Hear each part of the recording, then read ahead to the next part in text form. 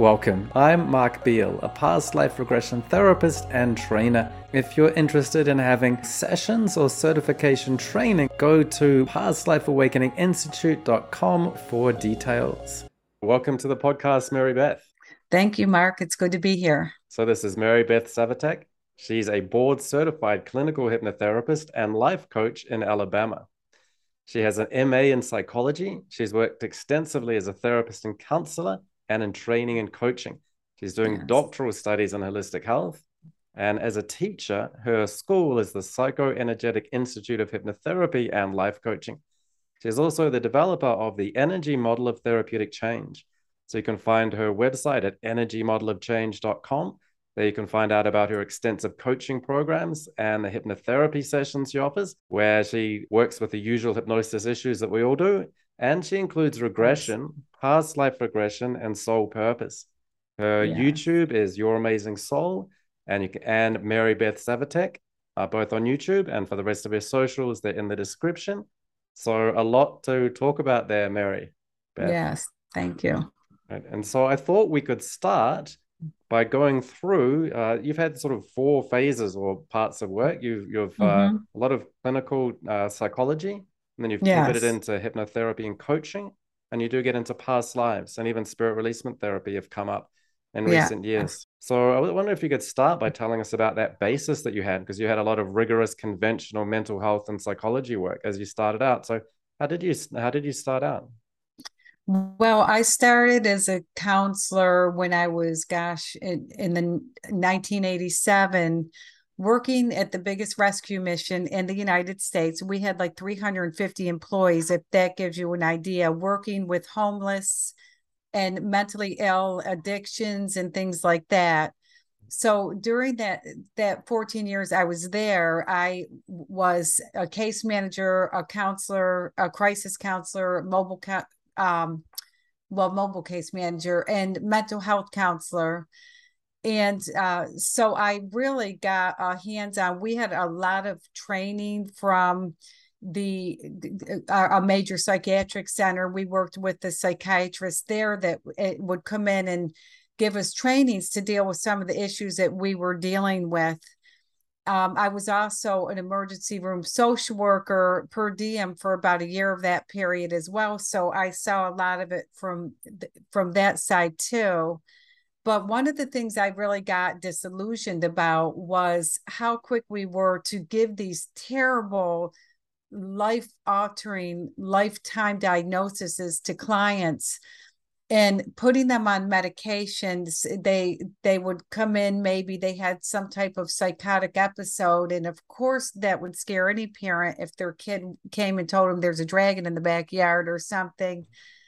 And we were so quick to diagnose them without asking, like, could you have been drugged?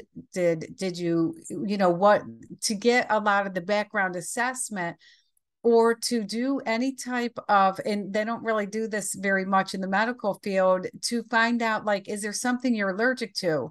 Because I could be allergic to some type of food and get hives, and someone else, it could actually cause psychotic episodes. So it's how our bodies respond, which the symptoms are our friend to give us a message. But what I was seeing is we were looking at the symptoms as, well, we got to subdue them and we're going to give you this medicine.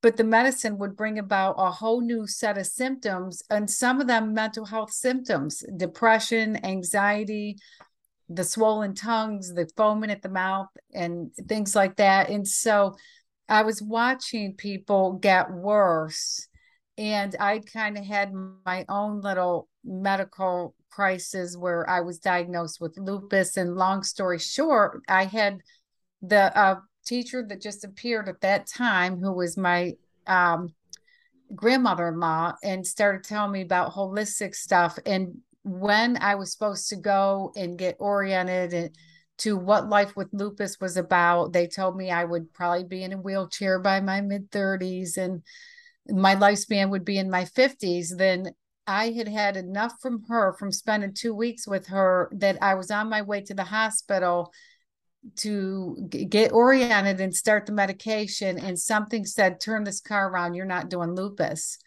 And I thought I was crazy because I'd suffered for 6 months really bad with all kinds of symptoms.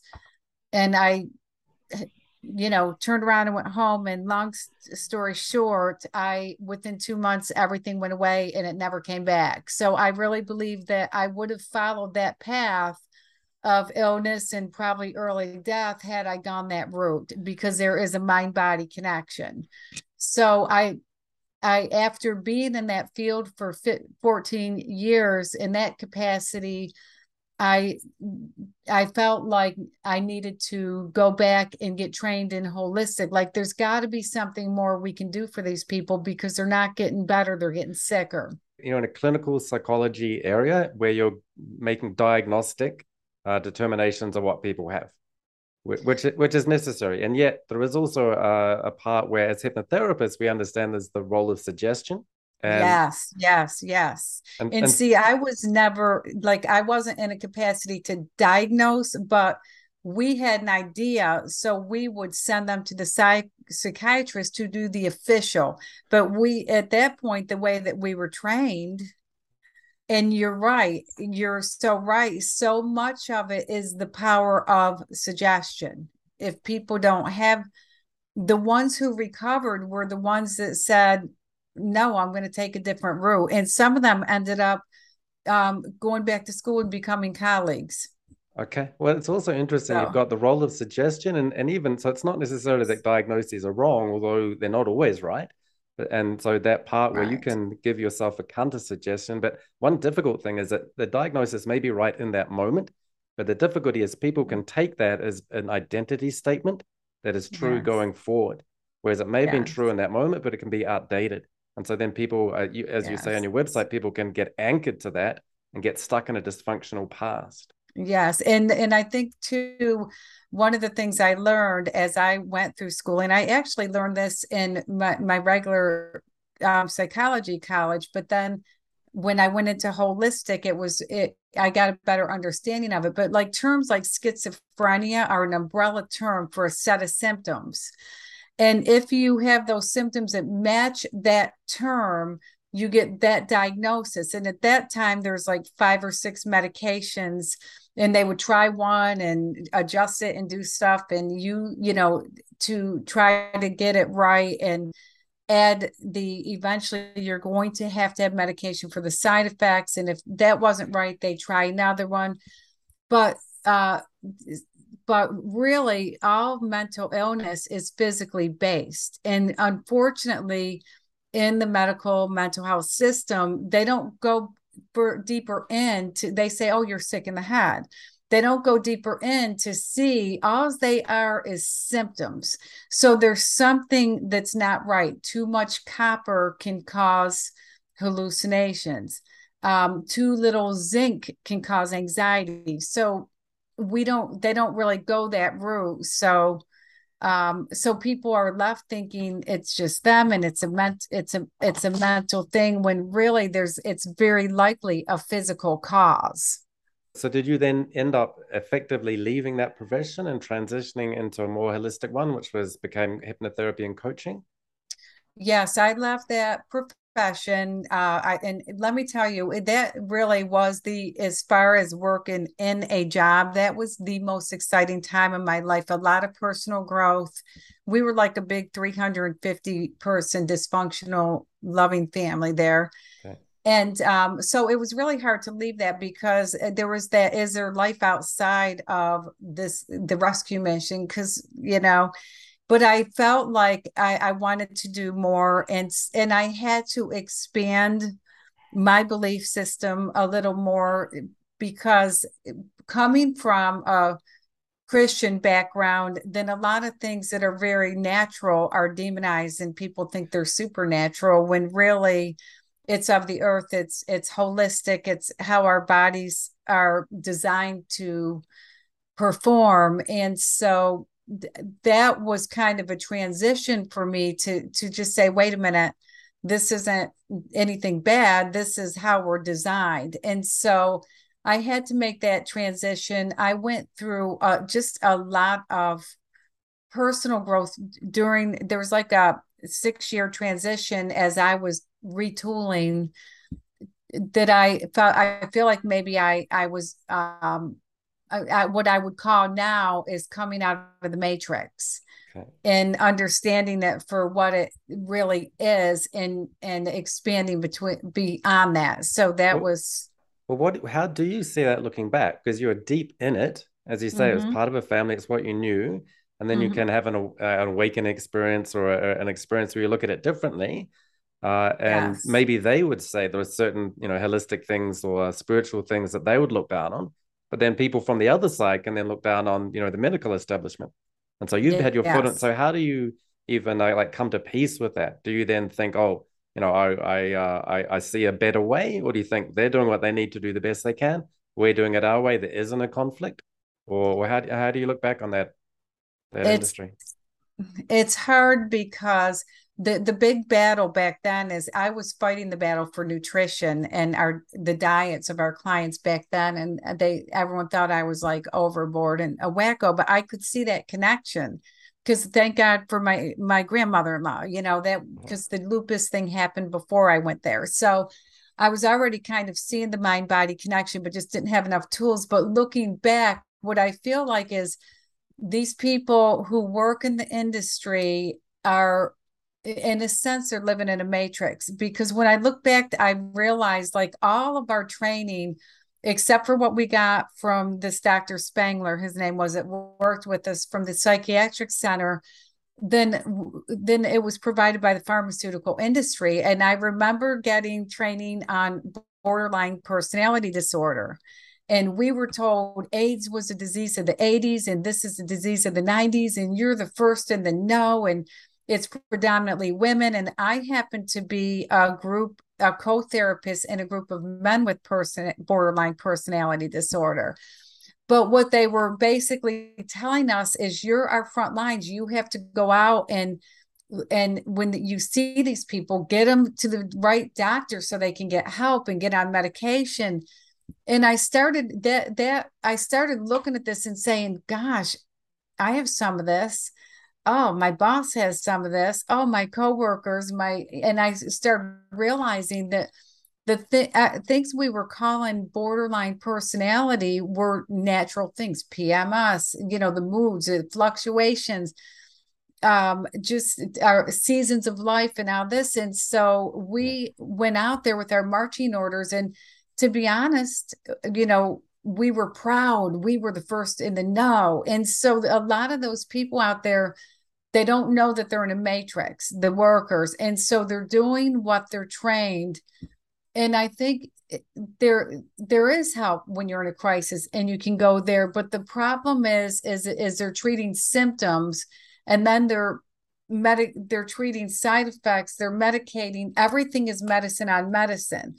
So they get sicker and sicker. What they should be doing is going for the root causes and getting the people off the medicine. But of course, that won't keep the money flowing. And so, and I don't think that that's a deliberate thing from the frontline people. That's way up here. So this training comes down and they're training what they know. And so that's when I look back, it breaks my heart because I I feel like we were just working so hard and we went to the ends of the earth for these clients, and yet the system that we were in was just perpetuating their sickness. So they, looking back, they just weren't going to get better, most of them. Yeah, well, that's an interesting thing about hypnosis and hypnotherapy for me, which is as I got into it, I started to realize it's really about dehypnotizing you from all of the suggestions you've been given out throughout your whole Yes. life. It's funny that you say that because I have people, especially Christians, say, well, how do you justify being a hypnotherapist as a Christian? And I say, well, I look at the first thing, and people will ask too, I don't want to be programmed into something. And I tell them what I do as a hypnotherapist is deprogram people from their own matrices. We subject ourselves to our own matrices, and no one ever talks about that, but that's my big thing. Yeah. And also there are world matrices, and so almost everything we get into when we walk into a job, it's a matrix. And so I tell people I'm deprogramming people because most of them are already hypnotized via the media and everything they've been taught, but they're not taught to take on their own divine God-given power. So I Yeah. deprogram them so they can really see who they are. That is the problem. And when any institution attempts to play God, Yes. and there can be a bit of a God complex in some of the medical, not everyone, but it happens. And it's Yes. absolutely to be aware of that. And, I don't want to be programmed. You already have been. You just, Yes. And there is a lot of ego involved, and there's a lot of, I suffered a lot of anxiety when I was younger. And even during those years, I remember being an emergency room social worker, the person that they go to when they're having some type of anxiety episode. And yeah, I had to like do deep breathing and things to keep myself calm. But I will tell you, but there's a part that says, I'm glad I'm on this side and not on that side. I might be feeling anxious too, but I'm the one in power. And you might not think it consciously, but there is a little bit of that power. Like, I'd rather be on this side than that side. But why do we have to be on either side? Why can't we kind of step out of that and do it differently? yeah. And that's why, and it's your experience. You've lived in both worlds. And I think a lot of people are either in Yes. one world or the other. And then they can get Yes. very confrontational and fighting about we're right, they're wrong, which I think is really unhelpful. Yes. Even, and That's a three. sorry, I'm very much on one side. I don't have that clinical background, but I still think don't encourage people criticizing the conventional medical Right. field. Like they have their role, and that's all perfectly fine. Right. But Right. but an ego exists on both sides as well. It does. Yes. The spiritual world has got a plenty of ego, but it's disguised Yes. in a And lot let of me ways. let me speak to that for a second, because part of the matrix is a three-dimensional reality, and that's deceive, uh divide, and destroy. And so when you see that, that's how I look, especially in the holistic world. Because we know that the allopathic has kind of been infiltrated, the churches have been infiltrated, and so now I'm like, oh no, I thought when I jumped into the holistic world, everybody was going to be like no egos and all this. And so what I'm finding is my determination, and this is what I tell everyone, and even in the political climate, if it's 3D, it's divide, deceive, destroy. So if you have to look at us against them, or we're better than them, because there are a lot of benefits to the medical. I see friends who get new knees and they're doing well. My husband had gotten joint hip replacements when he was 49 and then loved it, loved the experience so much of what he saw in the hospital. He went back to school and became an RN, and when he was 54. So so that's a story in itself. So there's a lot of wonderful medical things out there, but you have to, the whole thing is looking out for the 3D. That's how you know what you're dealing with. And I suggest if you're going to any practitioner that's in 3D, then you might want to consider Yeah. who you're seeing. Yeah. So at the end of the day, everyone has their own life purpose to live. And Yes. being judging, calling people right or Yes. wrong, and really buying into your own position is something to watch in yourself. Yes. So a lot of people can judge. Exactly. Yes. So then you did the 6 year pivot and Yes. retrainings. Then you landed on hypnotherapy and Mm-hmm. coaching. So what was it about hypnotherapy? And you could have gone into this, say, health. How come hypnotherapy stood out, and what drew you to that? Well, I did two things during that 6 years. Is I had started a model of therapy during when I was working and finishing my master's degree that I never really completed, and it was called Total Life Management, because when I look back, it was kind of my mind, body, and spirit. But during that 6 years, I developed that further, and now it's called the Energy Model of Therapeutic Change, and it's looking at the energy flow in and out of 9 key areas of life. But I realized that the hypnotherapy I could do things on a deeper level, because what was happening is I was having more success with clients who went through that program, but it was, they would start feeling the changes, and it was unfamiliar to them, and they'd get scared, and they'd retreat back to what they knew. Like somebody who was in a series of toxic relationships their whole life would finally get in a healthy relationship, and then boom, they would get scared and jump out of it. And the reason was is because it was unfamiliar territory. But through hypnotherapy, we can bring them into that territory and let them feel that and experience it and get comfortable in there, just almost like rehearsing for a play. These people, they who are putting on a play, they rehearse and rehearse. And if you went when they first were learning their lines, they couldn't do it. But when you go and you see the play and it's put together and beautiful, that's what hypnotherapy is. They can, it's as powerful to go through the experience in a relaxed state as it is to be there. So that's what we're able to do with hypnotherapy, put people in the position of experiencing the success that they desire, so that when they get there, it's no longer unfamiliar and they can just keep moving along. Yeah, I think it's a really useful approach, and interesting you say that to begin with, because we often think of hypnotherapy as a way to regress to causes in the past, but you're talking about Yes. progressing to the future. Yes. And so people can Yes. remember their future. And that's so useful because Yes. this whole idea that, people retreat back to the past they're familiar with, and that becomes an identity, but it's out of date. And so Yes. that's one of the real sticking points, Yes. letting people drop out of date things, but then pick new Yes. things that are the new reality. And that's one of the great things about the subconscious, is that it can experience that in the imagination, and that really draws it Yes. forward in reality. And I have to say too that, you mentioned the identity thing, and that was when I first started before it was called Total Life Management, it was going to be called Beyond Victimhood. And it was because I saw in our trainings, and now it's really rampant, but people are saying, own your pain.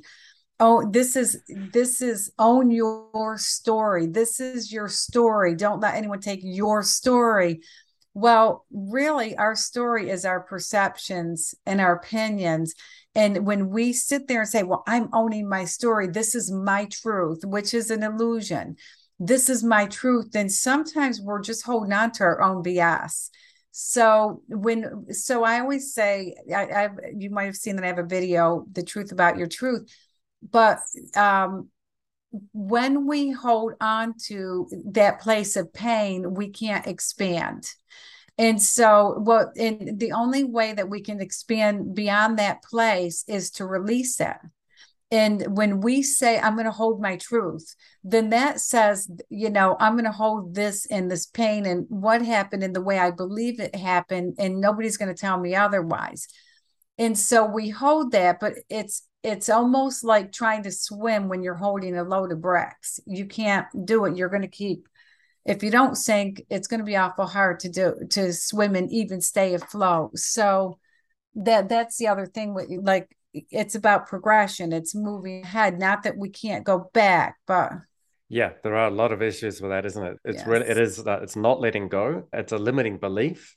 It's yes, defying the law of impermanence.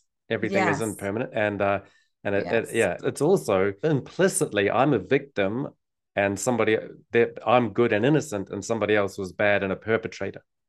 So by yes, making yourself a victim, you're making other people perpetrators. Then you've got someone to blame, and then it's not your fault. yes, And it, exactly, yes, which is, then yes. you're really just There's condemning no yourself. ownership. Yeah. Yes, there's no ownership to take responsibility for your own healing. And then you've hypnotized yourself to be in a prison of your own making, Yes, and you're proud of it. exactly. Yes, because we hypnotize ourselves all the time. Yeah. And we are hypnotized by music, by words, by, I had a client that started asking me questions recently, and not sure why she was on that track, but what about this? What about that? And everything that she asked was cliches that you hear in songs and on, these sentences over and over.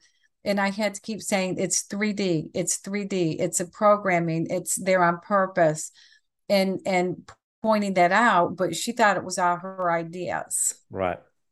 and I teach spirit releasement therapy. Yes. And so that's something that I think has been really coming to the forefront more and more in recent years. And Yes. so that involves earthbound spirits, dark force entities. And that does Yes. connect back, interestingly, to, the 3D, certainly deceiving and dividing and using Yes. fear as a tool. Are just key Yes. characteristics of how dark spiritual entities work. But we do see that at work. And then people can think that's very esoteric, that's very far away from reality. But so much deception, division, and fear tactics are used in everyday life. Yes. So to me, it's a very grounded modality. And yet, just as a scientifically trained people, it's a big jump to get into hypnotherapy. For a lot of Mm-hmm. hypnotherapists and at whatever stages, spirit releasement therapy seems like a big jump.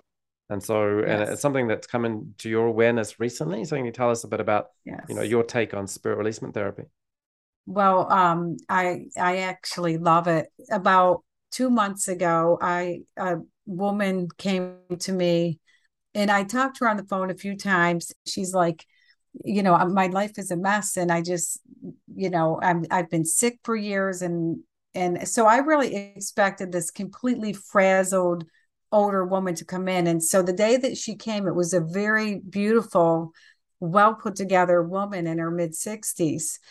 And as we were sitting here in the office and I was talking to her, I feeling like there's more than one person in there, and I'm not so sure that I want to take this on because I'm not sure that I know how to deal with this. But what was funny, one of the signs that I saw was that when she would start to tell me something, her mouth would move this way, then it would pull this way to tell me something else. And then she'd say, I'm sorry, there's so many voices in here talking. And I would say, are they audible? And she'd say, no, it's just noisy. It's been noisy. And so one of the things that she had that cued me in, but I still didn't know. And I'll kind of get to my really enlightenment, thanks to you, Mark.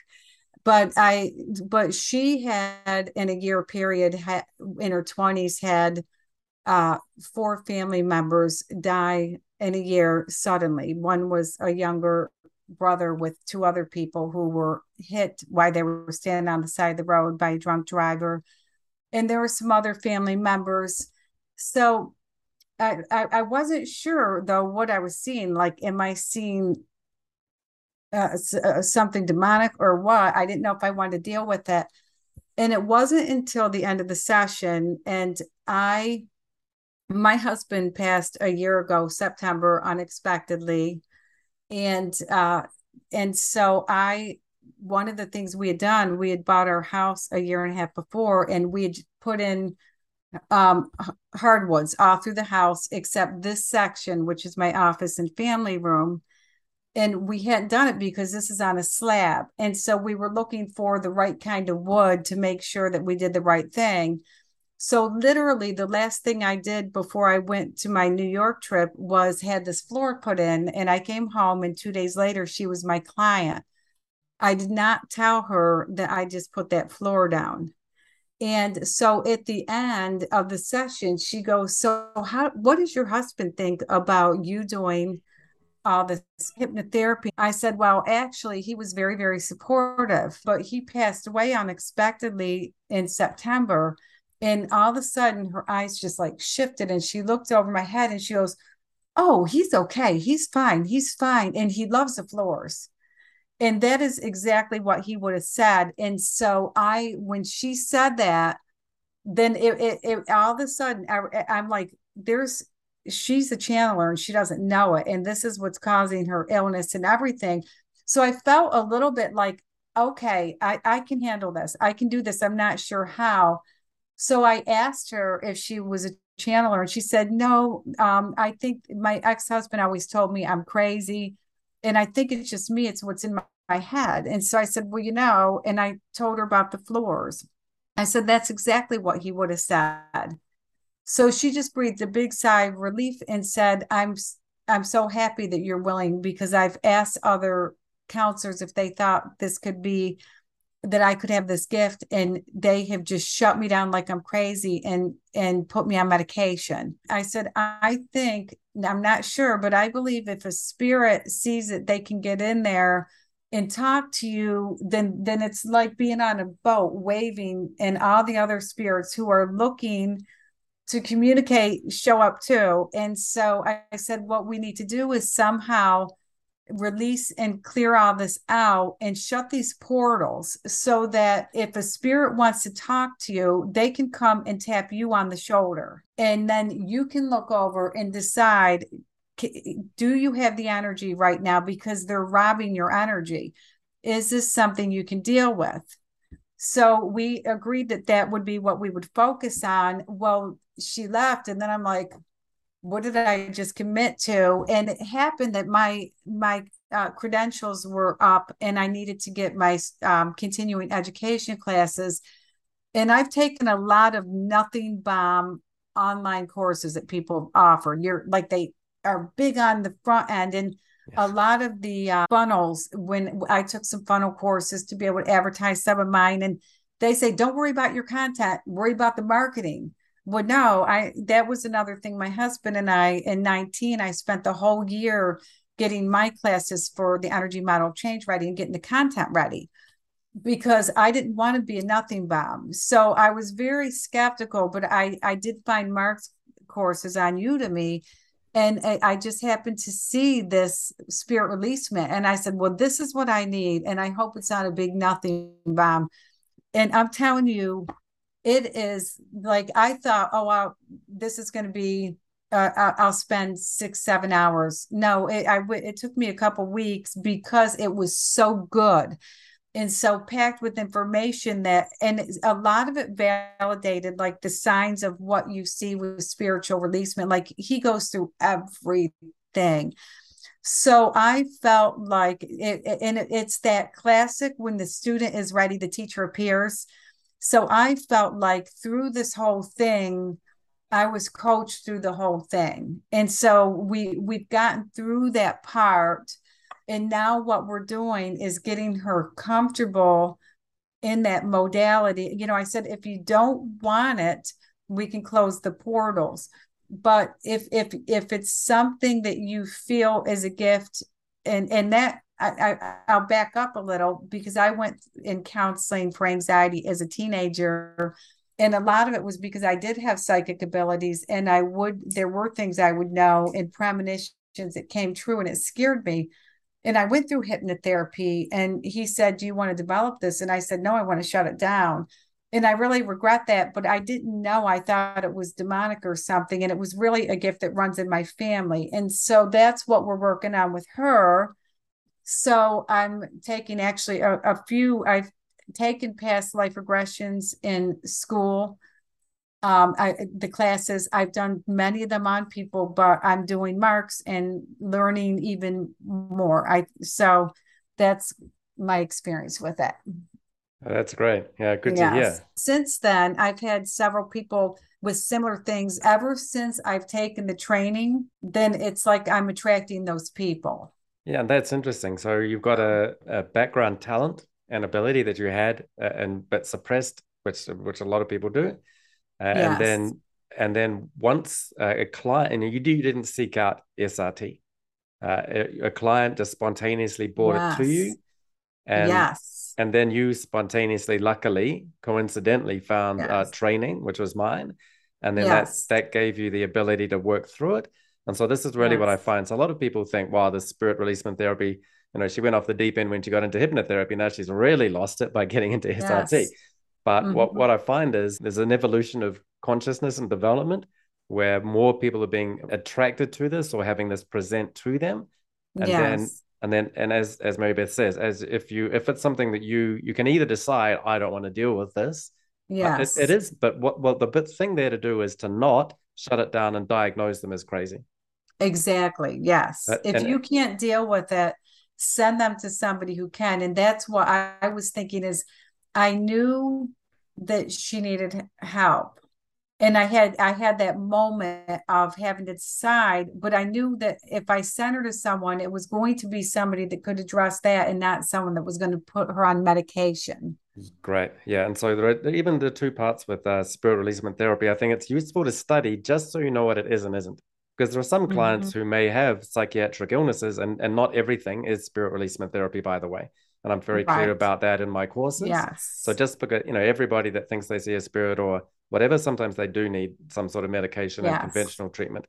But And in and all my years, when I worked at the mission, we did see some scary things, but they were people on medication. They were frustrated. They were beaten down. yeah, And of course, I was always like, kind of let the guys handle this. I'll stand, I'm the police caller. yeah, But it's rare, but I do believe that a sign of the times is we will see more of um, this type of thing. And I think that it's important for every uh, therapist, especially holistic, to really decide. I recommend Mark's training if you're interested, but to really make that decision, because if you haven't run into it, chances you will. And I've even questioned if multiple personalities are not multiple spirits that we call in when we need help. And you mentioned some spiritual attachments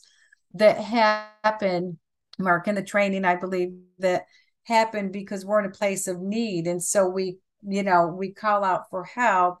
And so sometimes the spirit will attach to help. And that's what happened with her, is some of the attachments were people trying to protect her and to uh, from her grief and everything. And so they come, but as you stated in the trainings, there's only room in this body for one spirit.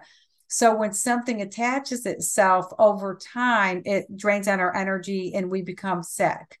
I think it's important to decide if it's something that you can do, and to be careful not to label, like, just because I'm taking the training, I can't just go, oh, there's a spirit on every single thing. But we will see more of it. I'm sure we'll see it again, because we're really meant to operate in those gifts. And like her, spirits knew she had it, but she was shut down. So they just kind of attached themselves. And yeah. one of them actually said, "Thank you for the ride. Thank you for carrying me."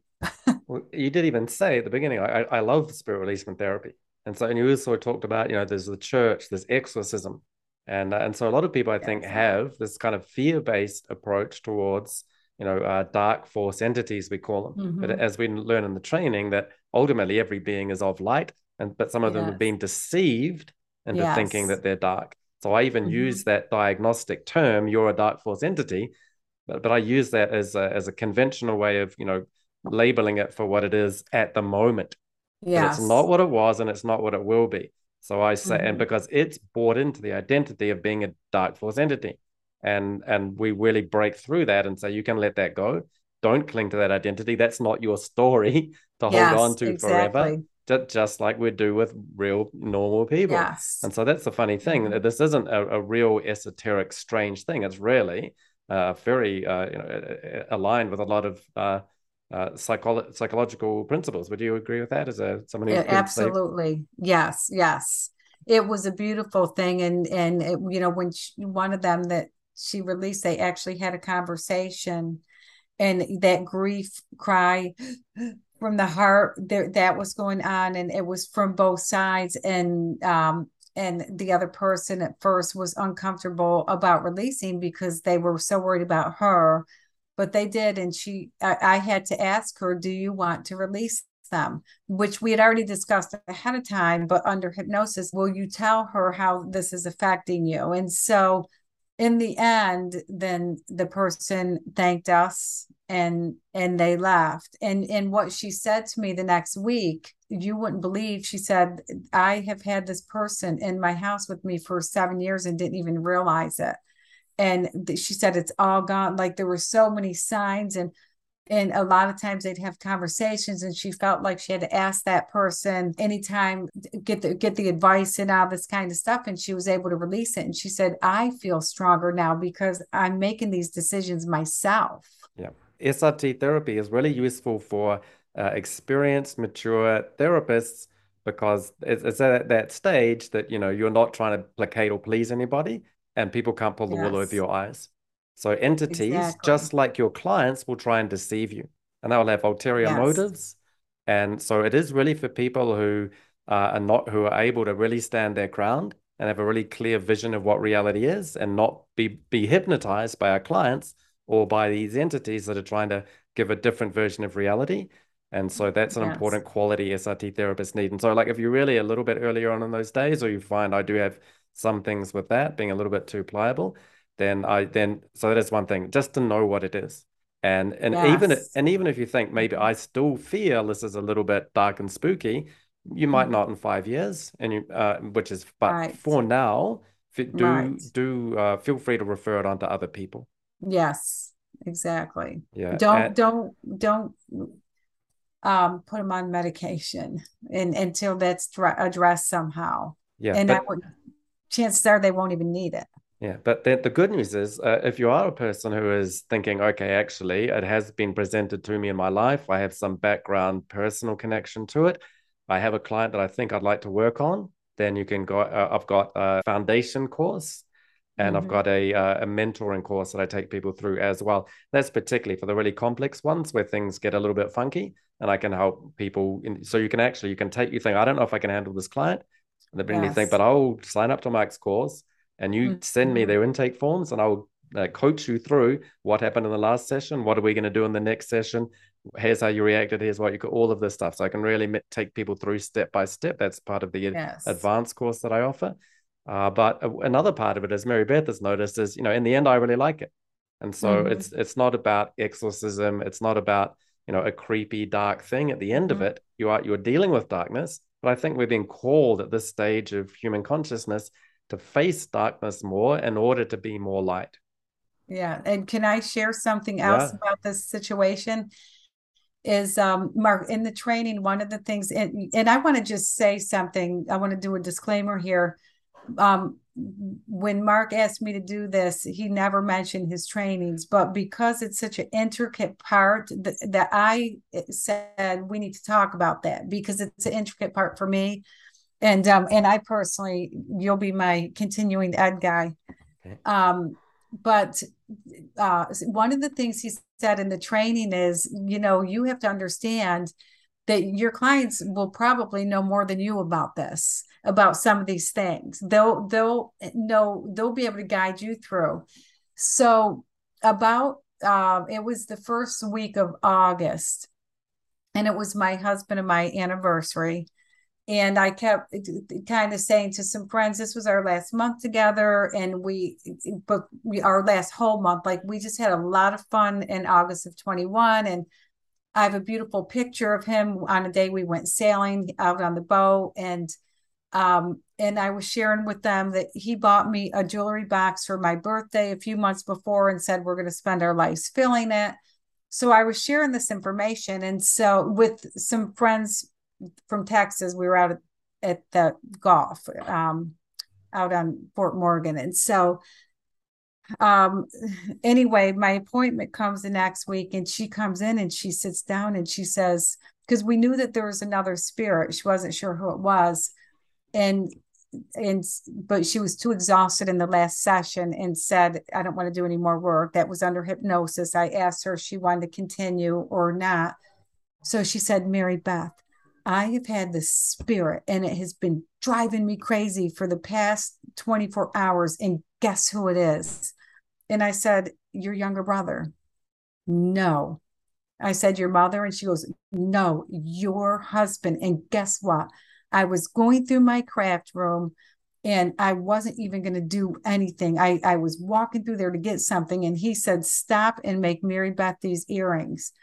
And he said, and he picked them out and he told me he wanted these sailboat earrings. And he said, she will know what it means. Please give them to her. And she said, he has just been so excited for the past 24 hours. So I made him, and I wish I had him with me. I should have worn them today. But she made me these beautiful earrings with the sailboat. And she goes, do you know what this means? And so I told her about the sailboat and about the jewelry box and everything. And she just started bawling. And she said, I can feel his love for you. And he said to let you know it's the love is with him, that he still has that. And of course, Mark, you might want to speak into this, but I'm like going, that is amazing. And I was amazed because I knew that she didn't know this stuff, but I'm also the therapist and I'm getting paid to do this. So I didn't want to go, oh, well, can you tell him this? Can you ask him this? So I didn't do that. But I just said, I affirmed what she was telling me. And I said, do you see that there's a gift? And so a few minutes later, she said, he's gone. He left. I don't feel him anymore. I don't know if he went back fully to the light or what at this point, but she said, I don't feel him. And then the next week she came in and goes, okay, so I have to tell you, after I left, I had a talk with your husband and said, look, I did a lot of work this past week because after that, we did some more work and released some more spirits. So she said, and unless you have an emergency, then it's something really important for me to tell Mary Beth, then I need a break this week and I just need to sleep as much as possible. So she set that boundary. She said, I don't know if he was there or not, but he hasn't bothered me all week. So I just thought that was kind of neat. That happened, and it was just a way to validate. Yeah. So key point there is particularly in the earlier, the first year or so of being a therapist in any modality, I think most of the sessions we give are for our clients, but sometimes some part of that session is for us, the therapist. Something we needed. Yeah. And so like the clients that come to you for a reason. And that part of the session was for you to have an experience of validating the modality itself and having a positive emotional anchor to it. And even that last part is that there's a nice that's a good response to then not cling on to that and think, oh, now I can channel and have an earthbound spirit and talk to my husband, every day. The fact that he like voluntarily said, I'm coming in to give you a specific message that's going to set you up on your life path. That's going to make you feel happy and positive towards spirit releasement. That's going to help you learn and understand things. But then you continue on and keep going with your life purpose. And so I think that's a really nice example as well. So that's one thing that actually does come up. And if you get into giving messages from the deceased, I think it is, for me, it's a sort of a one and done thing. Yes. Yeah, me too. It's not something I'd go back and ask her. And to be fair, if she chooses this, then I don't know if you would charge people or if I don't know how it would work, but I just didn't feel like it would be fair to. Well, then it is in that way, you're assisting her in her modality, which is then being a medium.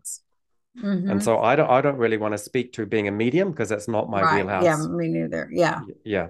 So mediums, I do a lot of my students, clients, friends are mediums. And but for me, that's a different session.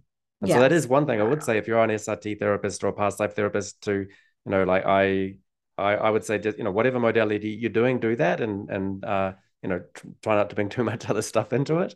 Yes, exactly. But if you want to do medium stuff, I'd say have it for a separate session. But that's fine as well, and that's a whole nother kind of a topic. But really, it's not something I plan on getting into. Although, you just never know who's going to come in and what they're. Well, in a sense, that is her modality. Yeah. But then so it's interesting for you. So how do you feel about? So you've had that initial experience. You found my course. It wasn't part of your world a couple of months ago. Then it became part of it. How do you feel about spirit releasement therapy going forward? Oh, I love it. And I feel like in a sense it kind of goes with the curses, except the curses really aren't the spirits. The curses are a belief. It's a hypnotic suggestion. Right. And that's what I'm working with the other people is this is a hypnotic suggestion. And what's really cool is they have glommed on to the energy model change program. So they're sticking with me for the year. And literally they hunt me down and say, okay, we're on this. We need the next one. What about how to explain this tool? And so I'm doing this simultaneous work, but a lot of it is deprogramming this woman and her mom Yeah. from this hypnotic suggestion that was put in their family generations ago that they all, for generations, were scared of. So we've removed that, and now we're going to them stepping in their authority and power that God gave them. Yeah. That's an interesting point. So I wouldn't really see curses as really being directly a part of spirit releasement therapy. And I agree with you. It's really about suggestion. Mm-hmm. But the paradox or irony there is that if you create fear in people Yes, that they believe that they're vulnerable to spirits, then spirits may pick up on that they're able to be exactly. deceived, and then they may then Yes, get spirit attachments. So it wouldn't have, yes, the fact that they believe that false statement makes it true. yes, yes, Still, for me, the main work would be in releasing an attachment of an earthbound or a dark force, yes, and whatever vows or contracts or yes. initiations they had, rather than, for me, that there isn't necessarily an antidote to a specific curse. Mm-hmm. It's really more the, yeah, as you say, the suggestion that they bought into that allows Yes. attachments. So spirit Mhm. releasement doesn't have a section on how to undo curses. Right, right. Yeah. No, it just made me almost approach it very similarly. Yeah, yeah, it's a great point, and that it comes back to your point about the ongoing therapy afterwards. Mm-hmm. So Yes, you can break someone's addiction, but then you need to make sure that they manage their environment, and so you have that all the yes, various sectors of life, environment being one of them. So if you yes, fix someone but exactly. throw them back in the same environment, then you've got a big problem. And hypnotherapists need to be aware of that. And for that reason, Yeah, actually, I don't work with people who have addictions or alcohol because I can do a lot of great work with them, but there can be a chemical or override, and it can just undo all of the work. So I won't. For that exactly. reason, I don't start. Yeah. Yeah. Okay, fantastic. So if we can come to the topic of past lives, there were traumas that you felt as a child that had no explanation in this life. So they must have a cause in a past life. Can you tell us about that? One of my sisters and I, we would sleep sucking our thumbs and hooking our baby pinkies together so that we couldn't be separated if the Nazis came. Now, my parents weren't talking about the Nazis. Whenever I would hear an ambulance or a siren, I would just be terrified. And wherever I was, I'd run to my parents. And in my mind, there was a bunch of black plastic gingerbread men walking in uniformity to come and tear us out of our houses. I would say, Mom, the ambulance is coming to get us. They would explain what it was, but I would have nightmares at night. When planes went over, I would think they were crashing. That went on into college. I couldn't sleep in my own bed almost until I was probably 15. I always had to go jump in bed with someone. And when I was a kid, it was my parents, and I would just like melt. But the minute they put me in my own bed, we'd hear sirens and I'd jump back up. And it was this constant state. But I also had these constant dreams. And in the dreams, I was running and I was hiding. Sometimes I was alone. Sometimes I'd hide in these old apartment building basements and hide under the stairs. And sometimes I was in the woods hiding, but sometimes I had other people I was hiding. I remember dreaming that and then being petrified of ditches whenever I'd see ditches being dug. And when we were 3 years old and they had to dig up our front yard for something and they had the machines out there, and I would stand in the window and cry and watch them. And my mother would say, "What's the matter?" And I would say, "Mommy, are they going to throw us into the ditch? Are they going to throw us into the ditch?" And so she actually went out and talked with one of the men. And I remember screaming in the window, like, "Mom, don't go out there." And so she came back in and got me. And the man came up into the door and he asked my name and everything. And he said, Your mommy said that you don't like us digging your yard. And I said, "Are you going to throw us in the ditches?" And he said, "Oh, no." He said, "Honey, we would never throw you in there." And he said, if we don't fix the pipes, they're blocked, and everybody on this street's caca is going to come up into your house." He said, "Do you want their caca in your house?" And I said, "No." And he said, "Okay, then can we fix the pipes?" And I said, "Yes." But I remember like this happy relief, and every day I'd go wave to them out the window. They'd all wave to me, but I never made that connection. And as a matter of fact, I only made the ditch connection about 4 years ago when I saw a picture of Auschwitz in these Mm. ditches, and I went, the ditches. So all my life there was these connections that I made. Did you ever have past life regression to deal with it later? I did when another student did it on me. And what's ironic is I felt like I went to a different life Mm. and two different ones. None of them were related, but I feel like it's because I kind of already resolved what all that was from. And I think Right. it was a fresh life. And by then I'd already said, oh, aha. So I kind of am passionate about, and we've seen signs of this in our, with other kids and in our family where they know things or whatever, but we dismiss it with kids, and we take them to a doctor and put them on medicine for their nightmares and stuff, and whether it's true or not we'll never fully know. But why not talk to the kid? There's kids that have very precise memories and they go back and document. I didn't have anyone who could do that, and we didn't have the technology, but I just know what it was like, that trauma, and that's what caused a lot of my anxiety through my teens and 20s, until I finally started putting all the pieces together and saying, oh, this makes sense. Okay, yeah. So it sounds like even a part of it, there was a resolution, just that scene with the ditch diggers. Yes. I think that moment in itself would have provided some bit of resolution, although you did say it still continued into your teens and 20s, other Yeah. aspects of it. Is Because it there was different things I was exposed to. sure? So you had that experience as a child where you had Yes. past life recall, and yeah, you're right. You result that the ditch digging part is one part of the life that got resolved, but then there's the hiding, and then there's a whole bunch of Yes. other things that you in a past life regression session you could have gone scene by scene and unplugged each of those things, the Mm-hmm. airplanes and that kind of thing, and break the bonds of time. Yes. But that kind of thing can happen throughout the course of your life, but it can take a while. And so past life Mm-hmm. regression therapy can sort of quickly get you through Yes. it and hit Yes. every beat.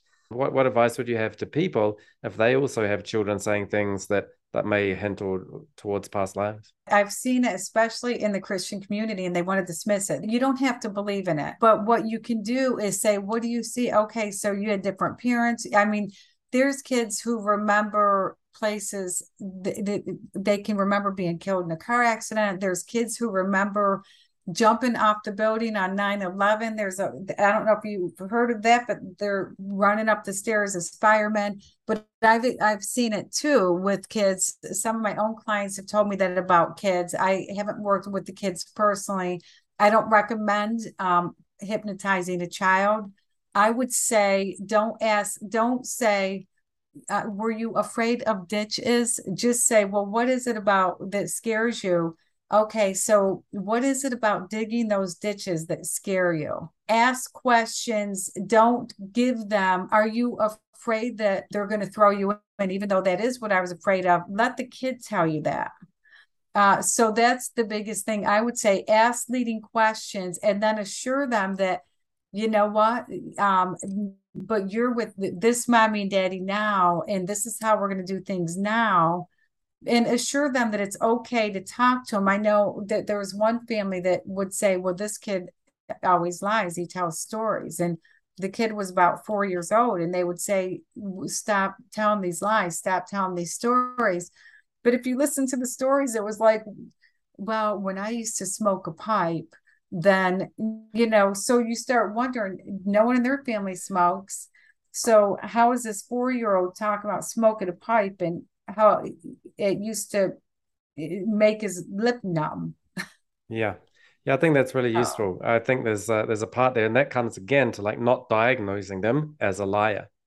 right, So and then we're applying a label, right. and then that label becomes harmful. They become a blockage, an obstacle, because once you have that label, it causes self-doubt. And a lot of it, I think, with just talking them through it, then eventually they'll be able to transition into this life and move forward. Exactly. You don't have to call them a liar, but you also don't have to say that's absolutely true. I'm totally on board with it and run with it. And so even Right, that part about you right, don't have to hypnotize kids, and I'd agree with right. that as well, because you don't have. It really comes down to that judgment. It's right or wrong that they say that. It's good or bad. Right, right. Just let them say what they want to say. It could only be they've only got a few more sentences to say, have that little interaction that lets them let it go, and then it's over and done within 2 minutes, instead of being Yes, suppressed and affecting them for the rest of their life. exactly, And exactly. you don't need to over buy into it by saying you're not a Right. liar, you're a truth teller. Now we're going to put you on and we're going to make them do the dance of telling all about it Mm-hmm. and regressing and finding out every detail. So for me, I think it's really important that children, that you allow that little bit of extra conversation to bring a resolution and a closure to it. You can just say, I think they're going to kill me, well, and you go and talk to them and they're not. And then you Right. realize, that they are not the Nazis. It's like you said in the Yes. relationships, the woman, you have to prove to the woman you're trying to date that you're not the guy she used to date. Right. And it's the same thing. You have to, the laborer had to prove that he's, say he's not a Nazi, but then you were Mm-hmm. able to very quickly accept that, and then you're good for Right. that aspect of it, and then you're able to Right. move on. And so that's a Mm-hmm. skillful way to deal with it, and you don't need to. And one of the difficulties is if you buy in too much to it with children, is that it's to really to let it go and be the past, Yes, because so they that don't you don't want them identifying that that's their truth and they're that sticking to it. but because that is a past life that they've got to and they're Yes. still new into this life and they've got to start developing into this life, not being Yes. confused about having two identities. Exactly. Yes. Exactly. Yeah. Can you tell us a bit about the work that you do with your school, the Psychoenergetic Institute of Hypnotherapy and Life Coaching? Yes. Well, it's accredited by the International Medical Association for Hypnotherapists, and it's for therapists who want to be an accredited energy model of therapeutic change coach. So it's not just for anybody, anyone can go through the program as a client. The therapists also have to go through the program, but then there's 2 months that are extended because they're along with it, they're learning to facilitate it, but they have to go through it themselves in order to become credentialed. That's I offer that. So that whole course is a combination of hypnotherapy and life coaching as well. The course is only the energy model of therapeutic change. I would recommend maybe taking some of your courses on hypnotherapy or considering, uh, checking with the International Medical and Dental Association for Hypnotherapy for schools. I highly recommend. I think that you would be the better teacher for something like that. Okay, so there are some prerequisites people should do before they get into your course The as well. only thing that I require before they don't have to be a hypnotherapist, but they need to already be a life coach or a therapist because I one of those things where picking there has to be some expertise and some Yeah. training and foundation. It's not one of those things of, oh, come in and we're just mass producing. This is a very specified field. The coaches need to experience it to understand it. Yeah. And it's the practical energy. It's not like, ooh, levitation and all that weird stuff. It's the practical flow of energy and how it manifests and how it breaks us down. So it's just really important. I know for myself, I created the program and it was about 6 years ago where I just kept facing this one thing over and over and over. And I said, why do I keep ending up here? Like, I just can't seem to get past this. And it dawned on me that even though I created the program, I never actually put myself through it. So I did. I said, I'm going to spend the next year and go through my program. And I saw exactly what it was and what needed to be changed because I could look at it from that energy level and it got me into using the tools like I thought I was, but it made it better. And so immediately I was able to rectify that and move past it. So that's why it's so important for therapists to actually participate and do it on themselves. So hypnotherapy is something Mm-hmm. particularly it's useful to break through some of those limiting beliefs. It's helpful Yes. to give people a vision of the future.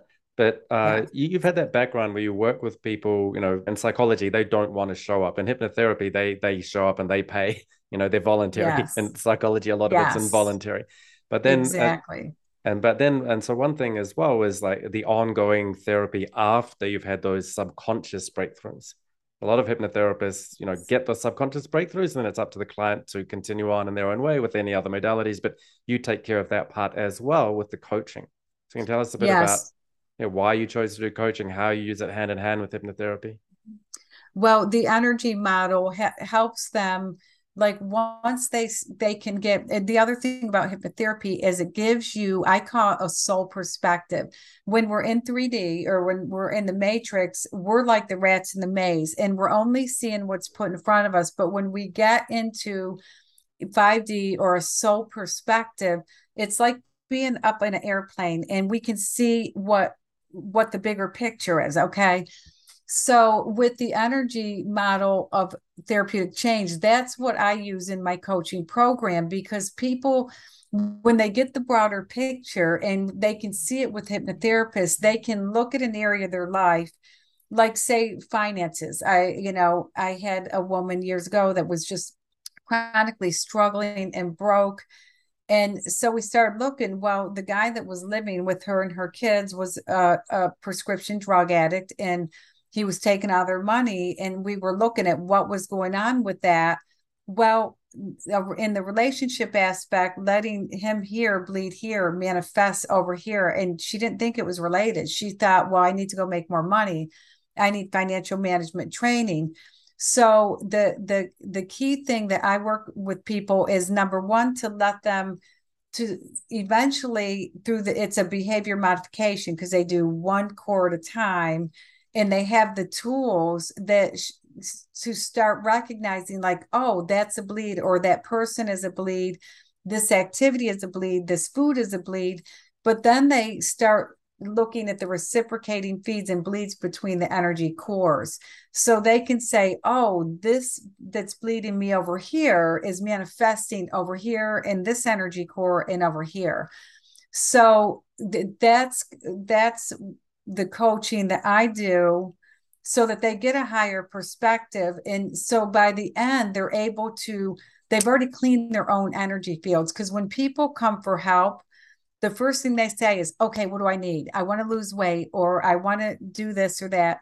What product should I buy? What do I need? What do I got to get? What financial program should I go buy?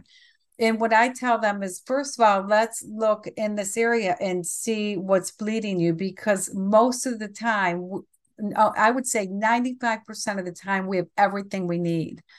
But we have so much clutter and obstacles in the way that it bleeds us. So that's what I work on between the coaching and the hypnotherapy, is releasing, because sometimes it's something they have to release in the energy core, then they have to go into hypnotherapy to allow themselves to release it and see the bigger picture. Yeah, I think that's really useful, because in hypnotherapy, a lot of times you're working with, quite distant past traumas or causative Yes. issues that are affecting people, and you resolve that, and then they're good, and that's it. But then there Okay. can be ongoing traumas, or for Yes. example, they're in a relationship. Someone broke my heart 5 years ago. I haven't really gotten over it. My dating life isn't Yes. happening. Do hypnotherapy, you feel better, you start dating. But if you're in a Yes. relationship and that relationship's ongoing, you still live with them, it's still a toxic environment, then Yes. then you can do hypnotherapy with them. But if they go back to that toxic environment, that Yes. almost becomes like addiction, where they're still in Yes. They that. have to understand, it's like hitting yourself over the head and crying because your head hurts. So is that part of also where coaching comes in, to help extract Yes. people from that ongoing type environment? Yes, and that's what it does, is it allows them to see the connection between what they've allowed in their energy sphere, because everything that happens to us is a reflection of what we're allowing and what we're accepting for ourselves. So it's almost like a mirror. It's a matter of really looking at who and what we allow in our energy field. One of the things that I have women often say is, when I say, okay, so what is an ideal relationship? Because they'll come in and they'll say, I always end up with these type of guys that, cheat and blah, and they name their list of whatever they do, maybe toxic. And I say, okay, so what if you were to give me 5 traits of a man of what you're looking for? Then a lot of times they'll say, I just want a man who needs a woman who that would just give him the opportunity to be the best he can be. And it's like, I always say, stop right there.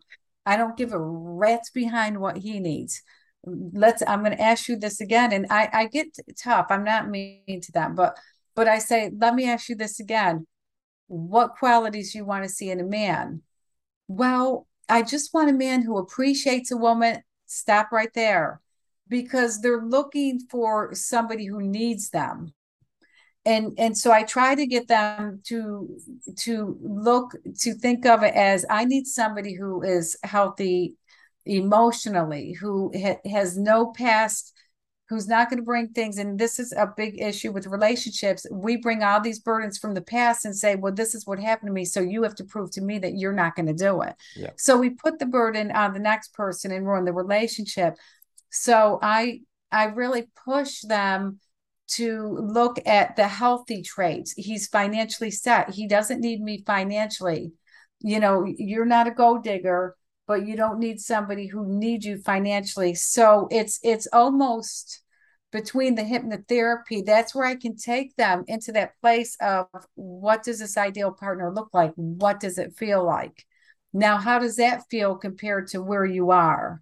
But they have to understand that, of the ways that they're brainwashing themselves. Yeah, I think that's really useful just for any newer or student therapists to see, because Mary Beth is not taking any nonsense. And Yeah. when clients talk to you and they tell you about what they think they want, don't let them ramble Yes. on. Cut them off, call Correct. them on their BS and say, Mhm. what you think you want is not what you need.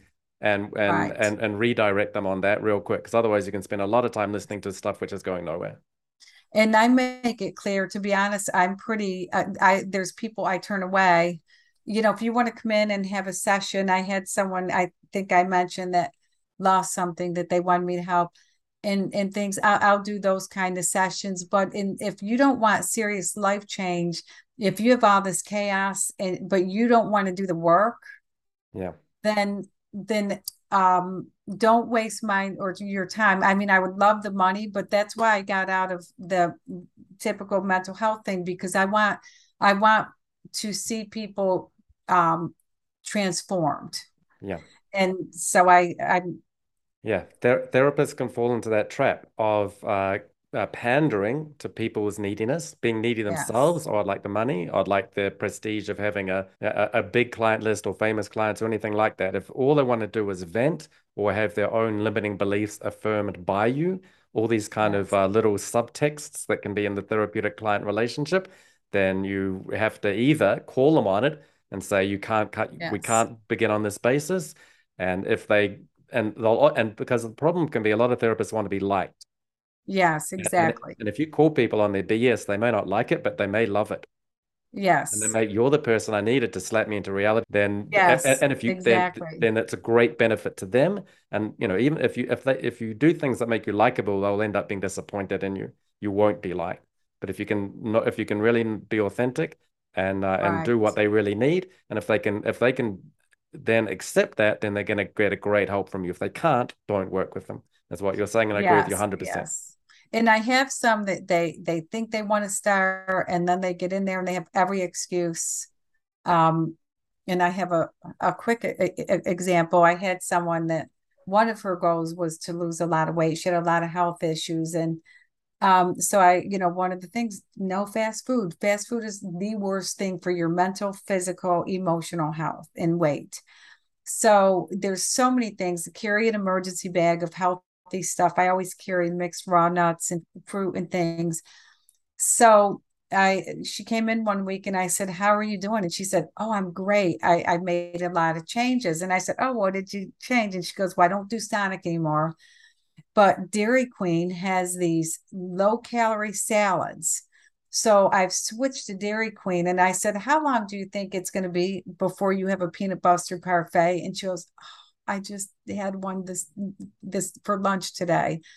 So it's I call it taking the same BS and just putting it in a different wrapping paper. And so it was this constant of her repackaging the same stuff and trying to present it to me as acceptable. And I finally said, "I don't think that you're ready for this. Yeah. When you are, let me know." And she came back a year later. We did a little bit more, and we kind of got to the same point. So I have these people who will come back later. Some stop and go, but there's others that it's not a fit. Okay. So you talked before about looking at things from a higher perspective. There is this saying that the physician bandages the wound and God heals.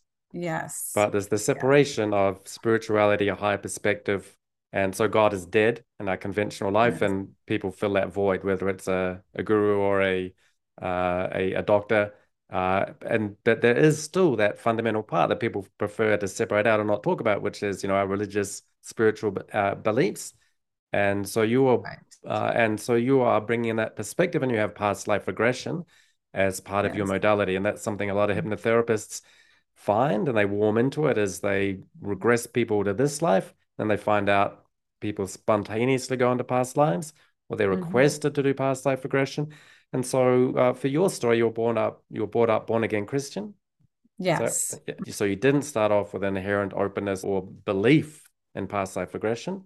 But Right. so can you tell Right. us about how that, your own spiritual background and how you end up integrating that into regression hypnotherapy? They grew up in the church, and there was very, things were either anything outside of it was like demonic and spooky, and like you think exorcist, like you think that if I walk out of these little walls, the exorcist is going on all over out there. And so in a But, very scary way, there is a spiritual battle, but what, oh, actually, sorry, the funny thing about that is that people who are not in the church don't talk about exorcisms. So the very fact that you're saying, watch out for the devil, you've created the devil by talking about him. it was constant fear, and it was Yeah. constant. I remember, and I want to say this, uh, very loving environment in the church. For the most part, I think the media hypes up the negative. So I'm not down on it, but there were well-meaning. I went to Bible college for a year, way back, and there's well-meaning people that would stand up there and say, "Who are we?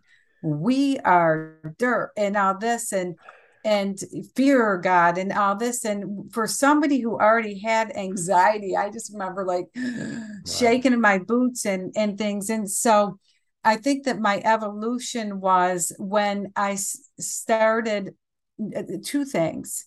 Um, as I was kind of growing spiritually and realizing that no, God gives us tools. Like I remember someone going to our pastor for counseling because they had a fear of something, and the pastor's wife apparently was there and said, "Oh, well, I can't do anything without God." And the pastor looked at her and said, "Look, there's a ton of atheists out there that can go off to the grocery store and the malls by themselves. Like, come on, let's hear what this woman is saying."